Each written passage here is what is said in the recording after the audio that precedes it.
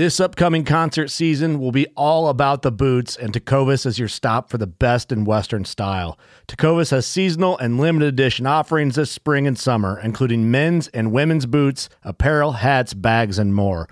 All Tecovas boots are made by hand in a time-honored tradition with timeless styles that are always on trend. And Tecovas has first wear comfort with little to no break-in period. It's hard to find this level of comfort paired with this level of style. Stop by your local Tecovas store, have a complimentary drink or two, that's WCB style, and shop new styles. The smell of fresh leather and friendly staff are at your service. Many stores even have leather custom branding to make your boots truly personalized. And with regular live music and events, there's no in-store experience like it. If you can't make it into a store, just visit tecovas.com. That's TECOVAS.com. They offer free shipping on all boots, as well as free returns and exchanges, and ship right to your door. Go to tecovas.com and find your new favorite pair of boots today. Fishing like a local isn't just about catching fish. It's about connecting with the environment and the people who call it home. It's about hearing the stories and traditions that have been passed down for generations and sharing unforgettable moments with the people you meet along the way. Fishing like a local is having an experience that stays with you forever. And with Fishing Booker, you can experience it too, no matter where you are. Discover your next adventure on Fishing Booker. Welcome to DSC's Campfires with Larry Weishuhn, the unique blend of hunting, conservation, and the outdoor lifestyle, delivered in an entertaining, informative fashion that only a veteran outdoorsman can do. DSC's Campfires is brought to you by DSC, Conservation, Education, and Hunter Advocacy. Hornady, accurate, deadly, dependable. Trijicon, brilliant aiming solutions. Taurus, makers of the Raging Hunter handgun. Burnham Brothers Game Calls, Double Nickel Taxidermy. Now here's your host, Larry Weishuhn.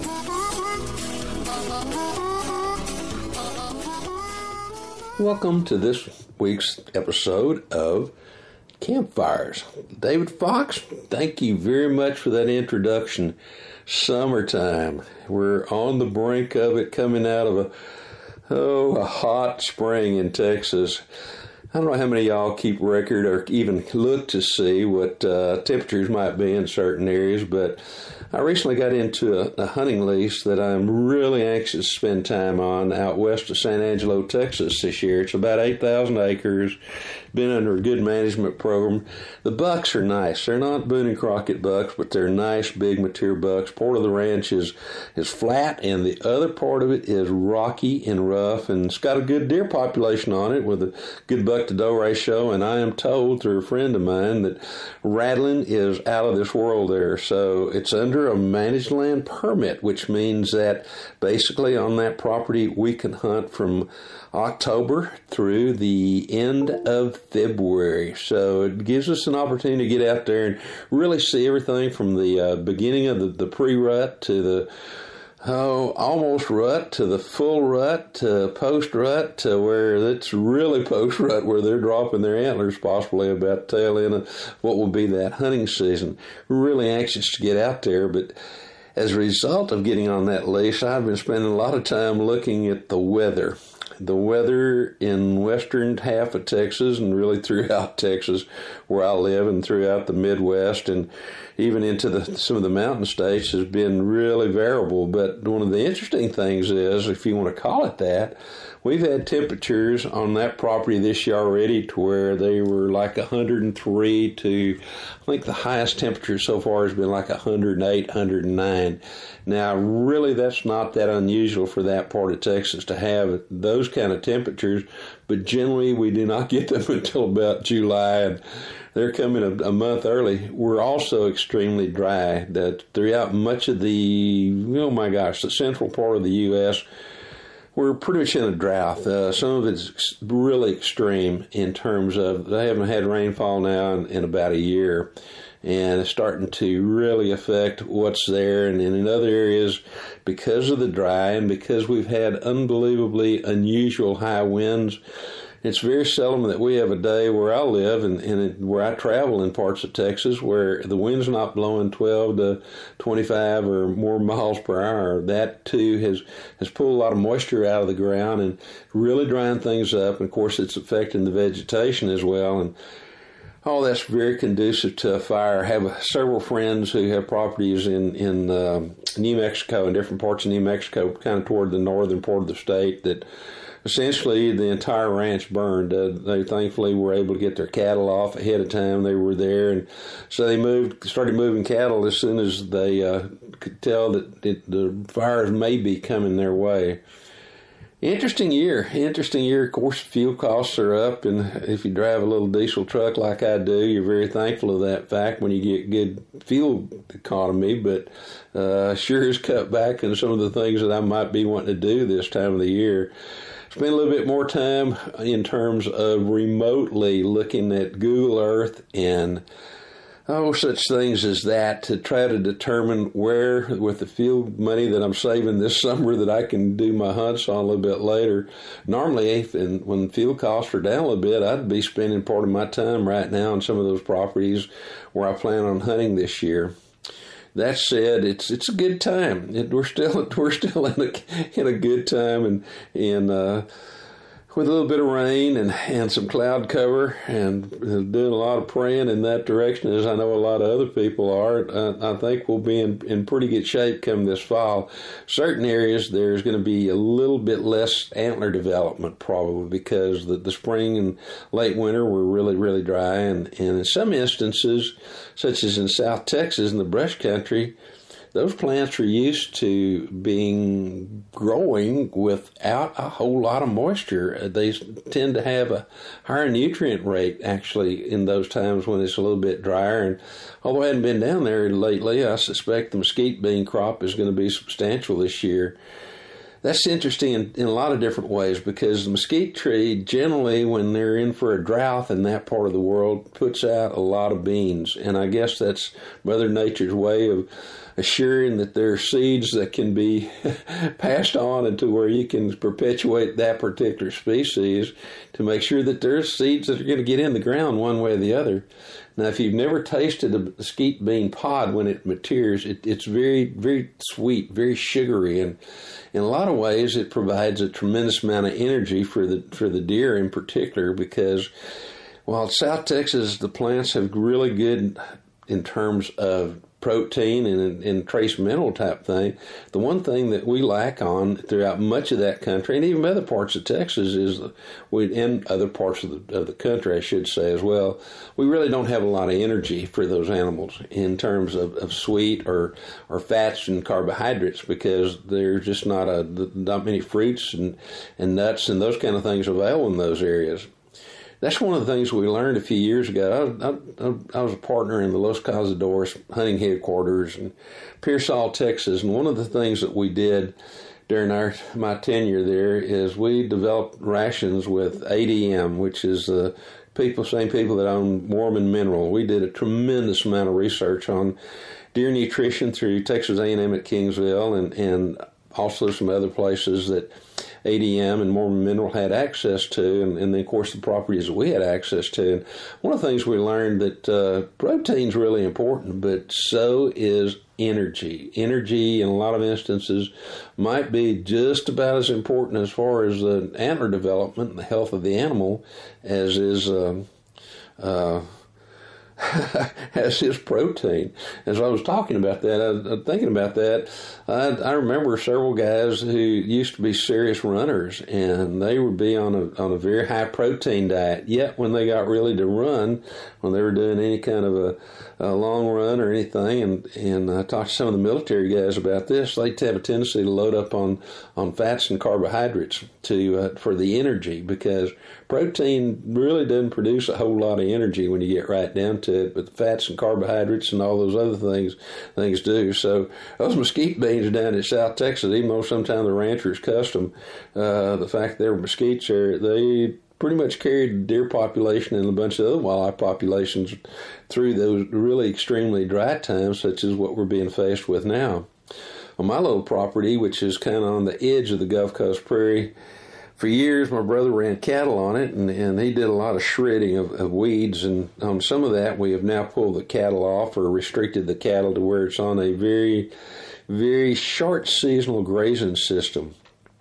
In that, when we put the cattle in there, there's a lot for them to eat. But the thing about it is, with him not shredding that country or mowing it, if you will, if you want to call it that, some of those mesquite trees and mesquite seedlings that I had are coming on strong, and there you have to realize mesquites, where you have them, there's positives and negatives, but one of the great positives is they are a legume, and as such as a legume, they do fix nitrogen in the soil.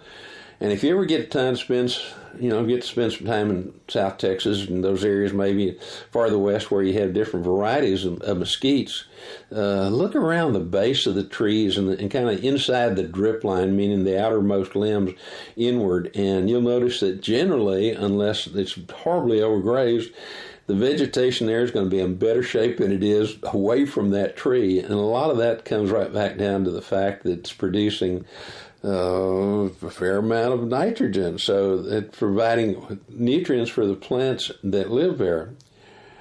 Over the years, I've looked at a lot of different ranches, and what brings this to mind is the fact that, very thankfully, and I'm so proud of the fact that Hayden Outdoors has become kind of a sponsor of our podcast, and we have a segment called Conservation Today that generally Brandon Houston does for me. Brandon and I partner in H3 Whitetail Solutions, which is a wildlife consulting firm, and even though it says just whitetails, we do a whole lot more other things, but generally Brandon is what I bring on to do the Conservation Today. But since we're talking about properties, particularly during the summertime, I think it'd be a good time to mention, of course, that Hayden Outdoors is the brand that sells land, but not only do they sell land.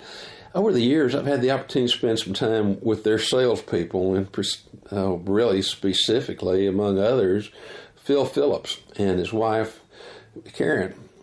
Phil and I have known each other for a long, long time, and he's been involved in all kinds of management programs from central part of Colorado to northern Colorado to really throughout the entire lower part of the U.S. when you get right down to it. And so he's one of those guys that's kind of a go-to guy, and generally when somebody tells me I'm interested in property that I can use for wildlife, and I'll ask them where if it's nothing that I'm specifically familiar with, I said, well, you need to get in touch with Phil Phillips and let Phil help you find a place, because Phil's got a really good understanding, as so many of those their Hayden Outdoors people do. They have an understanding about agriculture, wildlife, and they really have a good understanding kind of from the ground on up. So that's really important.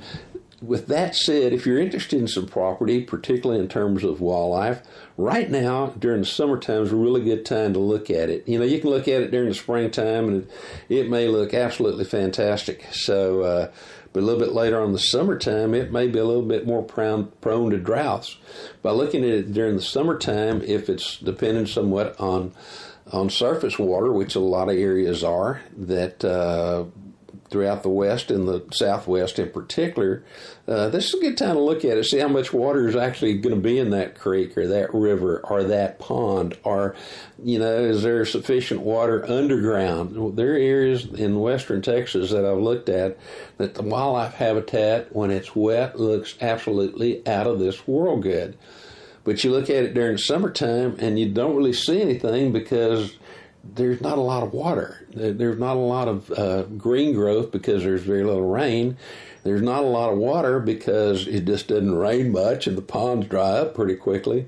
And the third equation into that is there's not a whole lot of groundwater, talking about water that can be pumped up to the ground, out of the ground. So, it's a good time to look at it. But one of the things about those guys with Hayden Outdoors, you don't even need to know about some of those things because they're going to point those things out to you and say, it's a really good piece of property and you very well may be interested in it, and then it's up to you to make a decision as to whether you're happy with the but or whether you want them to help you find something else. But if you are looking for some property or if you're a landowner and you've got property that you're wanting to sell, there's nobody better out there than Hayden Outdoors. And you can just go Google Hayden Outdoors, and they'll put you in touch with one way or the other through the local guy. And they've got people scattered all over pretty much North America, I guess, when you get right down to it, but essentially pretty much through every one of the states that we have here in the lower 48. And I'm assuming,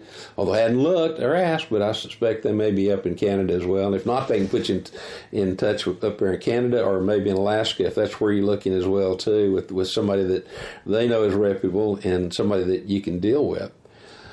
I mentioned rainfall, lack of rainfall. Throughout most of Texas right now and throughout most of the Midwest, we are in a rather severe drought.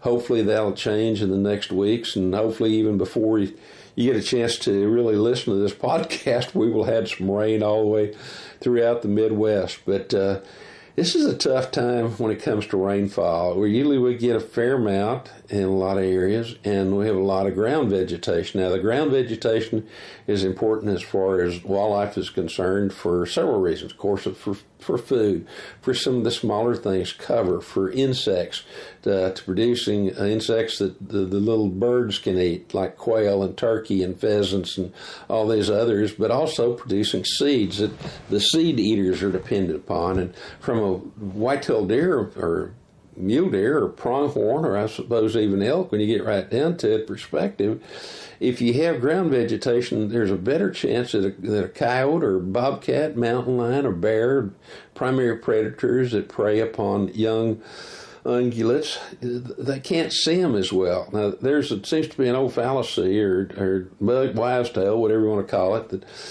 when they're first born, they don't smell. Talking about whitetail fawns and ungulate fawns. Well, guess what? That's not really true. They may not be producing as much odor as what a grown animal will, but there is still some scent there that those animals that have an acute sense of smelling, being those predators I mentioned, are wild hogs that can smell those animals and, as a result, eat them. So I know this much. I've looked at several different properties in the past as a wildlife biologist, and we were trying to increase the fawn survival rate. Well, we increased the nutrition as best we could, both naturally and sometimes with supplementation. We took as many coyotes and bobcats off the property as we could. In some instances, we had hogs. Wild hogs. Now, wild hogs, I tell people there's two types of country when it comes to wild hogs. Them what's got them and them what's going to get them. The wild hog is on the move and they'll eat just about anything. And if you think about what a cute sense of smell a wild hog has, they use them in Europe to find truffles that are several feet under the ground. Wild hogs, if you'll notice, if you've been around where they exist, and most of us have, you can see where they have rooted very deeply to get to a particular root, or maybe a grub or a worm. Well, they don't just go out and just start rooting for no particular reason. Whenever a hog roots, he's rooting or she's rooting for something that's underneath the soil that they've already smelled. So if you think about it in that respect, if they can smell a grub or some kind of root, 10, 12 inches into the ground, covered up by hard ground, surely they can smell a whitetail fawn, and they can. So in those areas where we've had problems in the past trying to increase the population and couldn't really do it, we started working on wild hogs, and guess what? Once we started reducing the hog population, our fawn survival rates came up. So same thing as I was talking about earlier. They can see them, they can smell them. With there not being a whole lot of ground vegetation, coyotes can see those fawns from a lot farther off, and chances are that when they get closer to them, that fawn will lay there for first maybe 3-4 days, and after that they'll start jumping and running. Well, if there's no vegetation for that little fawn to duck and dodge around or hide in, there's every way in the world that a coyote and a bobcat's going to be able to catch that fawn and eat it. So it's all part of it. It's part of the rain cycle. It's part of the earth cycle itself. I think the best thing we could do right now when it comes to anything having to do with rainfall is just say, please, Lord, send us some rain. We really need it. Your animals need it. Your vegetation needs it, because if we don't get it, your vegetation and your animals are not going to be around, and it's going to make it difficult for everything else that exists here. So please, Lord, help us by bringing us some rain in those areas that we really need it. It's amazing how that usually works out. If you start praying for rain, I get tickled sometimes because, as I said that, my wife always tells me, she says, better be careful what you pray for. Well, I look at it this way, too. Several years ago, I was taking care of ranches out in the southwest part of Texas, and we had 2 back-to-back 100-year floods. Think about that. There was water everywhere, and as that water started receding in some of those even higher areas, I ran into an old rancher, and he was about, almost shoulder deep, waist deep in slop and mud and water. And I stopped, and I was on a paved road that was raised up where I could go from one place to another. And I said, well, Mr. Johnson, I said, have you had enough rain? He looked back over at me and he said, son, he said, the day that it quits raining, he said, we're that much closer to a drought. One day closer to a drought. And that always kind of comes to me whenever I think about somebody says, oh, my gosh, we've had enough rain now. We don't need any more rain. You know, if you live in a thirsty land such as I do, in all of Texas and a lot of the Southwest and the West, there are times when we've had a lot of rain. And not that I'm saying, not going to say we had too much. We had too much runoff maybe in certain instances. But as far as rain, I'm not ever going to say we've had too much rain. And I'd be that way if I was sitting in the foot of water right now as well, too. It's just kind of like Mr. Johnson said, it's the day it quits, one day closer to a drought. So hopefully in the next few days and next weeks, we will definitely get some rainfall. As this is being recorded, it's right at the cusp of our DSC Foundation Gala, which is going to be held on June the 4th at the Frontiers of Flight Museum. And that said, I've mentioned it in the past, and hopefully you've had a chance to go to our website, dscf.org or bigame.org, and then click the right buttons there. That'll put you onto the auctions. Now, there's all kinds of great, unbelievable hunts, items that are available there.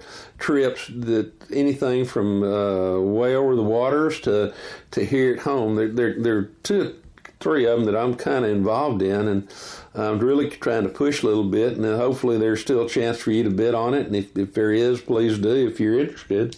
One of the things that I've done is back in 1995, 1996, I met Kerry O'Day, who has Match Great Arms, or MG Arms, down close to, just north of Houston. Close to, I guess Spring is the little town where it is. And he was building some custom rifles, and I was getting ready to go to Africa for my first time for a plains game hunt. And he and I got talking. He said, Larry, I'd love to build your rifle. And he said, build it lightweight because I know you like to mountain hunt. He said, it'll be unbelievably accurate. So he did. He built me a 300 Win Mag. I can't remember the taper on the barrel, but I'll tell you it's rather thin. It's got a muzzle brake on it, and the action is skeletonized, and that's the rifle. I should say, too, it's got a synthetic stock on it. And the scope that I put on it at the time I was doing promotional work and helping Simmons Optics, well, they built a scope that was specifically built for our military snipers. An unbelievable scope that just was way ahead of its time. They built about 100 or so of those, and I got one, and the rest of them went to the military. And that was a scope that I put on the rifle that I took to Africa with me, and it's been there ever since. So it's really an unbelievably great scope, particularly if you look at the fact that when it was built, and it's got turrets set up on it, so you can do the adjustments with just a click, if you will, and unbelievably accurate. I've shot that rifle several times here as of late before I took it to Dallas for the gala. And with the Hornady's 200 grain ELDX, and that rifle, just absolutely love those. At 100 yards, if I space my shots and give that barrel a little bit of time to cool and it's not too horribly hot outside, it'll essentially just ream one hole to where it, instead of being like a 30 caliber hole, it turns into like a maybe a 34 or 35 caliber hole. It just widens the hole. Now, if you shoot it a lot, the barrel gets hot real quick, and then after that. But, with that kind of accuracy, is they've always said on the FTW, it's our job to shoot and kill that animal with the first shot. And with that particular gun, yes, you can do that. And that's one of the items on the auction, and I think it's going to be the first item up as well, too. The value on that gun, right now, if you were to have one built just like it, would probably be about $6,000, $8,000 by the time you put a scope on it, such as the one. And this is a rather unique scope, and there's collector value there as well too in the scope. So overall, that package is probably about $10,000 package. So hopefully we can get somewhere close to that on the auction, because every cent that comes in goes right back out to DSC's missions of conservation education and hunter advocacy. Now, there's another hunt on there that I'm peripherally involved in. I got to know Craig Archer, who operates the Hargrove Ranch up kind of out of Snyder, Texas. Hunted with him several times, and they've got a pretty darn decent mule deer population, and it is a growing population. So there's some really, really nice bucks now. They've gotten some age onto them as well, too. And the last year, they are under a MLD permit, which means they can be hunted for a lot longer period of time than just the regular deer season up there, meaning that definitely you can hunt there during the time frame when that rut's starting to occur, which is usually about the second week in December. Well, this particular property, they get 4 permits, and as it worked out, I talked Craig into to letting me keep one of them, because I dearly love that place and the people involved. And 2 of those permits go to the family, and this is a big ranch, but they want to keep that population of mule deer, I should say, on the increase, and make sure that there are always some really good bucks there, some older age classes. So they only take 4 mule deer off that big ranch every year. And that 4th permit, I was able to talk Craig into letting us do an auction for it for about a 5-day hunt on the Hargrove Ranch during the beginning to the heat of the rut of the mule deer up there, and that's also on the auction item list. And 2, when I was able to do that, to where we can take somebody up there and let them hunt a big mule deer, for particularly a big Texas mule deer. Also got double nickel taxidermy to throw in a mount. So there's a great opportunity on the Hargrove Ranch to shoot a really nice mule deer, and also to particularly for Texas, and also get it mounted, and where we're going to set that hunt up. I'm not going to hunt with the buyer, but I will probably be in camp with the buyer at the same time. We're going to be there trying to shoot a TV show, actually 2, one for Trijicon's World of Sports at Field, and then also try to shoot one for the one that I'm involved in on a daily basis, the Sportsman's Life, which is on Carbon TV. And mentioning Carbon TV, I have to say it here as I do every place else. That's one of my favorite internet sites, and I am proud and thrilled to announce that now this podcast is available there as well too. So if you're listening to us on Carbon TV, thank you so much for joining us there. And if you're not listening to us on carbontv.com, please take a look at it. Take a listen. I would really appreciate it. Julie McQueen and her absolutely tremendous group of people that put that network together, if you will, or that site, are some of the finest people in the world. And the shows that you see there, the podcasts that they have there, are just out of this world good. They're the best as far as I'm concerned.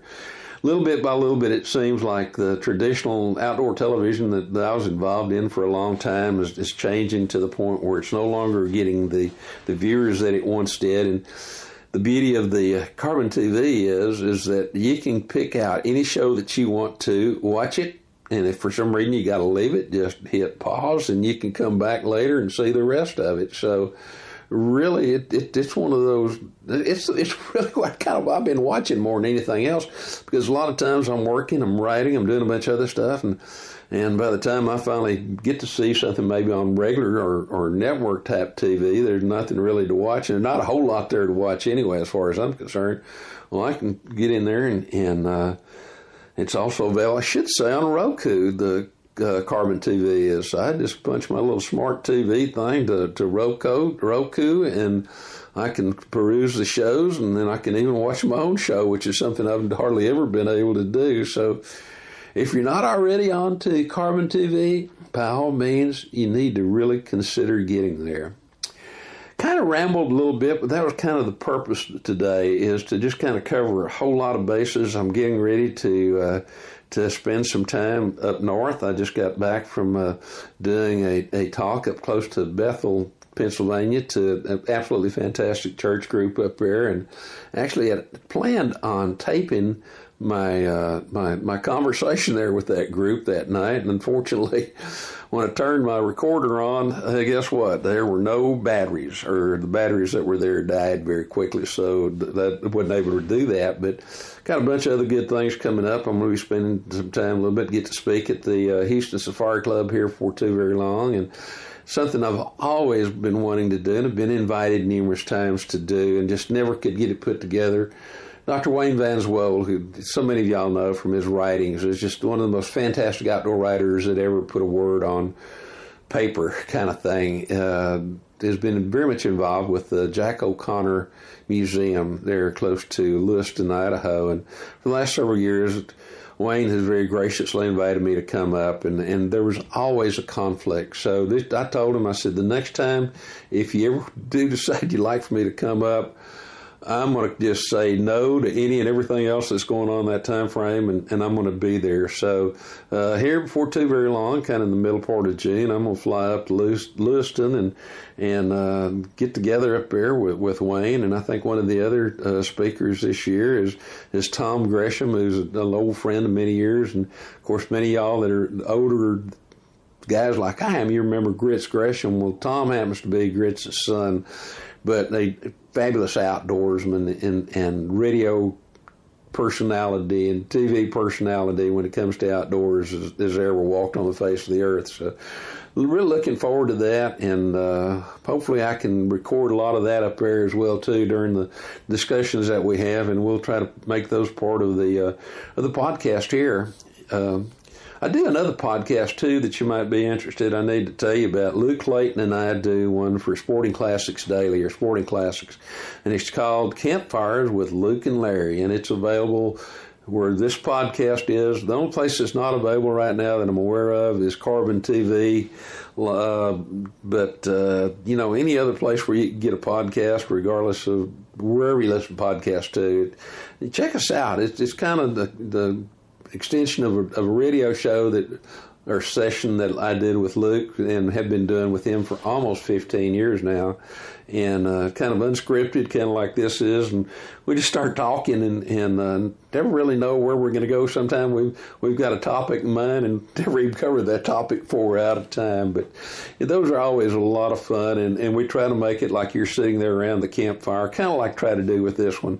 One of the reasons for calling this the campfires. And to me, the campfire is a gathering point. The fire, and particularly a campfire, pulls people closer to it, and everybody kind of kicked back and relaxes a little bit, and kind of get away from all the daily cares and start telling stories and maybe learn a little bit here and there, and maybe learn some things you want to know and remember, and maybe a few things that, you don't want to remember in the future. So, but the campfire is a special place. And with that said, really invite y'all to join me right back here around this campfire. I'll have some special guests starting again next week, or maybe the week thereafter. And if you've got something, you'd like to hear about it, let us know about it. I'd love to hear what you think, and I'd love to hear some topics that you might want to see us cover. So look forward to seeing y'all around the campfire. Thank you for being with us. Thanks for joining us around the campfire. To leave a comment or suggestion for an upcoming episode, go to Instagram at Larry Weishuhn Outdoors. Please join me right here next week for another DSC's Campfires. DSC's Campfires with Larry Weishuhn has also been brought to you by the Crown Bar in LaGrange, Texas, H3 Whitetail Solutions, Remington, Texas Wildlife Association, TRHP Outdoors.